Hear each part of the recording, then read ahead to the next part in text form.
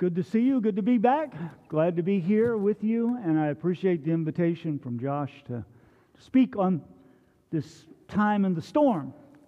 Of course, we had a time in the storm last night, I think. At least I was awake for that storm. I don't know if you were. But from like 9 to midnight last night, maybe longer, because I fell asleep eventually. But it was quite a storm. But look at the blue skies outside today. The time after the storm, a time of peace and rest and beauty.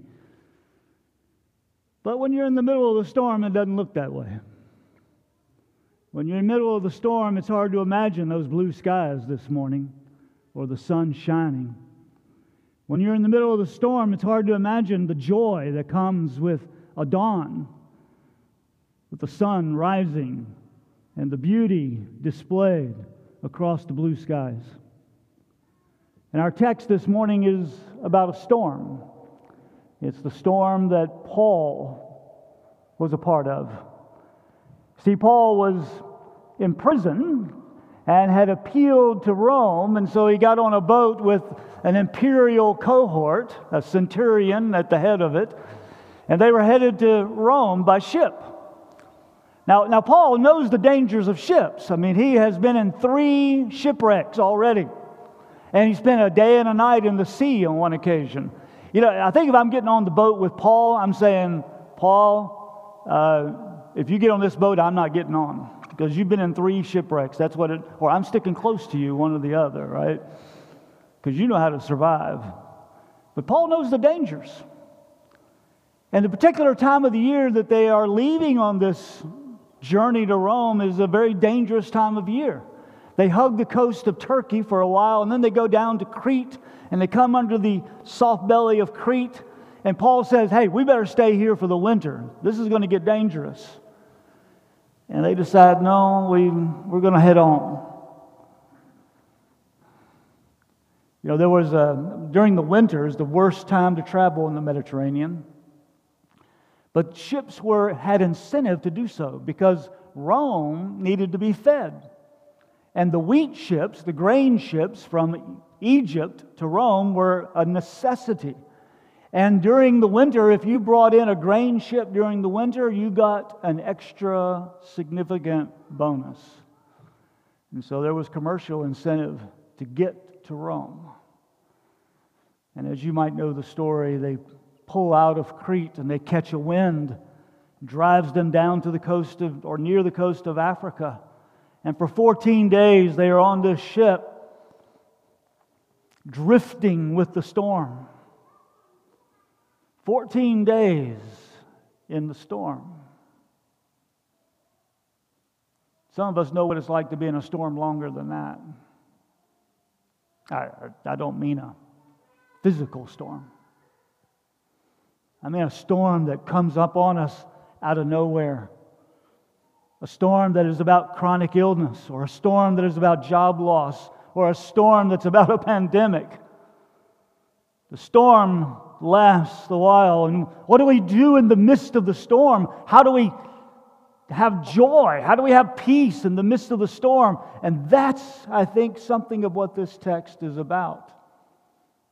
In fact, this is a salvation story here in Acts chapter 27. The word salvation, or some cognate of that word, is used 7 times in this story.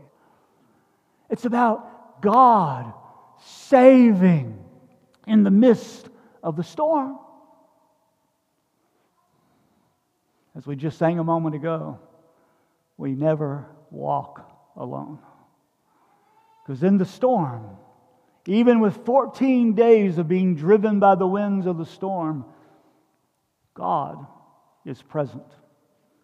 And Paul, in Acts chapter 27, towards the end of these days in the storm, Paul says, Acts 27, beginning in verse 21, "Men, you should have taken my advice." That's the way you like to hear things come out of people. You know, I told you so. You know, yeah. Hey, I've been through this. I know what this is about. You know, you should have taken my advice not to sail from Crete. Then you would have spared yourselves damage and loss. But now I urge you to keep up your courage, because not one of you will be lost. Only the ship will be destroyed. Last night an angel of God to whom I belong and whom I serve stood beside me and said, "Do not be afraid, Paul. You must stand trial before Caesar, and God has graciously given you the lives of all who sail with you. So keep up your courage. For I have faith in God that it will happen just as He told me. Nevertheless, we must run aground on some island." You hate to hear that nevertheless, right? Nevertheless, we're going to have some scars. Nevertheless, there's going to be some consequences. Nevertheless, we're going to feel that pain for a long time. Nevertheless, there's always going to be that hole in our heart that we really have a tough time filling. Nevertheless, on Thanksgiving Day, there's going to be an empty seat at the table. Nevertheless, we're going to run aground. But not one of you will be lost. Have courage. Don't be afraid. Yeah, I know we're in the midst of a storm right now, but don't be afraid. God is with us, and God is the God who cares, and the God who saves, and the God who will not let us be lost, even though we will run aground. How does Paul have that kind of confidence in the middle of a storm? You know, storms are moments of chaos, filled with fear. I don't know if anybody had any fear last night with the tornado warnings and wondering, okay, this is unpredictable. We don't know what's going to happen. And so fear can become part of us. Chaos surrounds us. And chaos comes in all kinds of forms, not just in tornado warnings. It comes with the loss of friends, the loss of family. It comes with chronic illnesses. It comes with job losses. Chaos creates fear. And the sea is the big symbol of chaos in Israel. When Israel looked at the sea, it was foreign territory to them. They were afraid of the sea. The sea is where the monsters come from, you might say. The sea is what you can't control. You get tossed around on the sea. You don't know where you're going to end up in a storm. And yet, Paul says, don't be afraid. Take courage. Here's one thing we know. Yeah, we're going to run aground, but here's what we know. God is with us. To have that kind of courage in a storm is just astounding, isn't it? I think you can think about your own experiences about how in the middle of chaos, the turmoil on the inside is seemingly insoluble. That is, you can't calm yourself down. And yet, some people find a path to that peace in the midst of a storm. How does that happen? John Wesley, who was the great Methodist minister in England, coming out of the Anglican Church, or being actually a priest in the Anglican Church, he spent a year in South Carolina, in Savannah, and on his trip over as a missionary to the Americas, on his trip over, he encountered a huge storm. And he was so afraid. He tells the story that he thought he was going to die, and he was afraid of dying, and he didn't know whether God loved him or not, and whether God was going to be on his side or not. But on the ship, where there's this group of Moravians coming from the central part of Europe, a particular kind of Christian group, and they were on the same ship with Wesley. And they were over in a part of the ship, and they were just sitting in a circle, and they were singing songs of joy, just as the ship was being tossed around and beat up. These Moravians were over there praying and singing, and as far as Wesley could tell, they were sitting in peace. That they had this sense of calm about them. They weren't afraid of the storm when Wesley was terrified. And basically Wesley says, I got to get me some of that. Where does that come from? How do you get there? How do you get to that point where you feel the peace in the storm? Well, the story continues. And something really significant happens in this story at the end. Beginning in verse 33 of Acts 27. Just before dawn, they'd set the anchors down. They wanted to slow the ship down so that when it ran aground, that they could run aground, in a healthy way, in a safe way. But there's always the danger that the waves would knock them into the cliffs or the rocks, and the ship would be torn up. And so they've kind of settled the ship, and now they're waiting for the dawn. And what does Paul do while they're waiting for the dawn? Waiting for this crisis moment when it's all going to come to a head. What do? Just before dawn, Paul urged them all to eat. For the last 14 days, he said, you have been in constant suspense and have gone without food. You haven't eaten anything. Now I urge you to take some food. You need it to survive. Not one of you will lose a single hair on his head. And after he said this, he took some bread and gave thanks to God before them all. Then he broke it and he began to eat.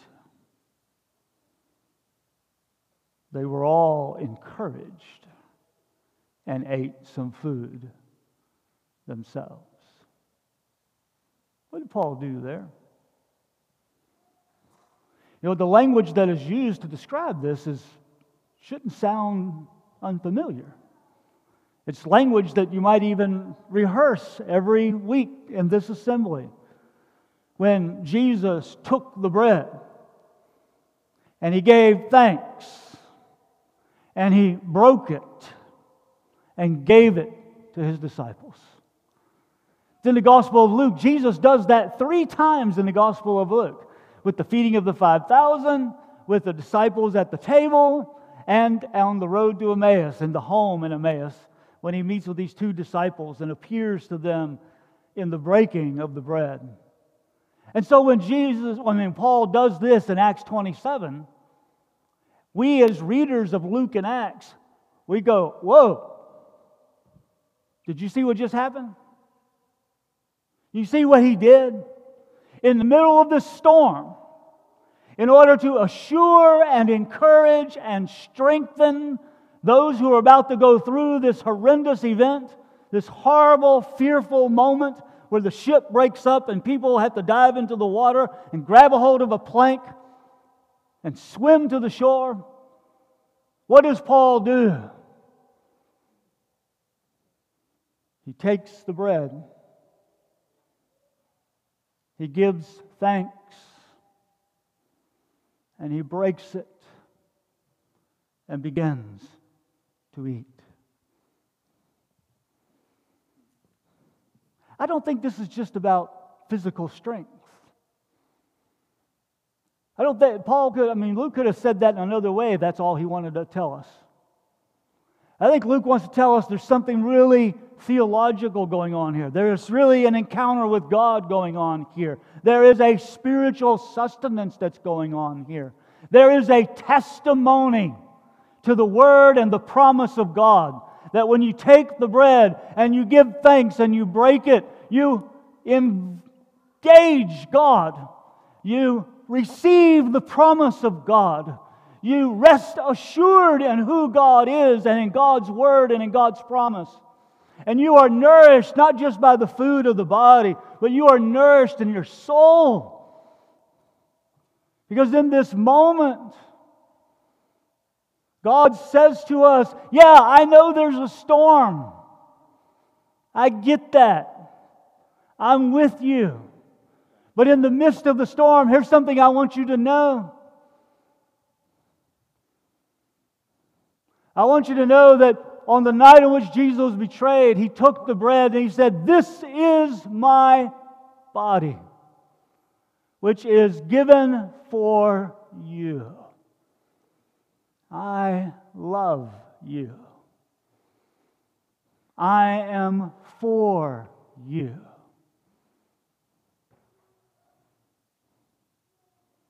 On the night in which He was betrayed, Jesus took the cup. And He says, "This is my blood, which is poured out for you. I love you. I am for you. And I will eat this with you." See, this moment on the ship was a moment not simply of physical sustenance. It was a moment when God affirmed Paul, and Paul invites us to the table. Paul invites us to eat and be assured to rest in the promise of God, to rest in the care of God, to be sustained by the power of God and by the love of God, and to know that God is with us. And it's in the midst of the storm that we discover the peace that sustains us, that doesn't depend on the circumstances outside of us. If the peace in our heart depends upon what's going on outside of us, we will never have peace. Peace, the peace that sustains, the peace that calms and soothes the soul, is not a peace that depends on the storm. It's a peace that rests in the assurance that God loves us.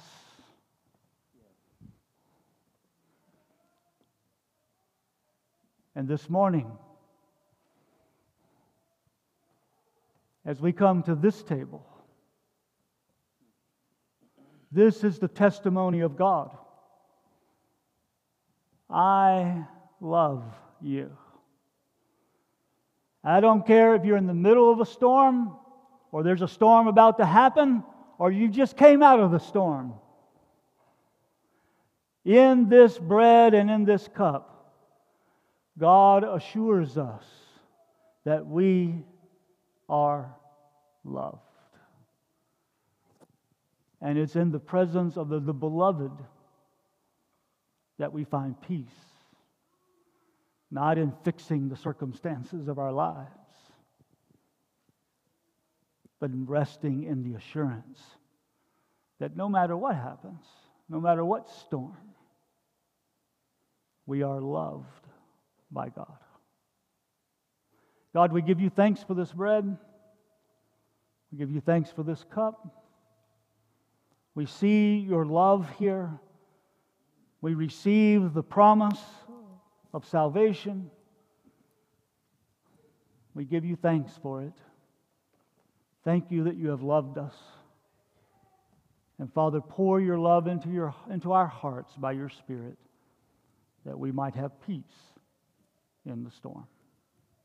In the name of Jesus, amen.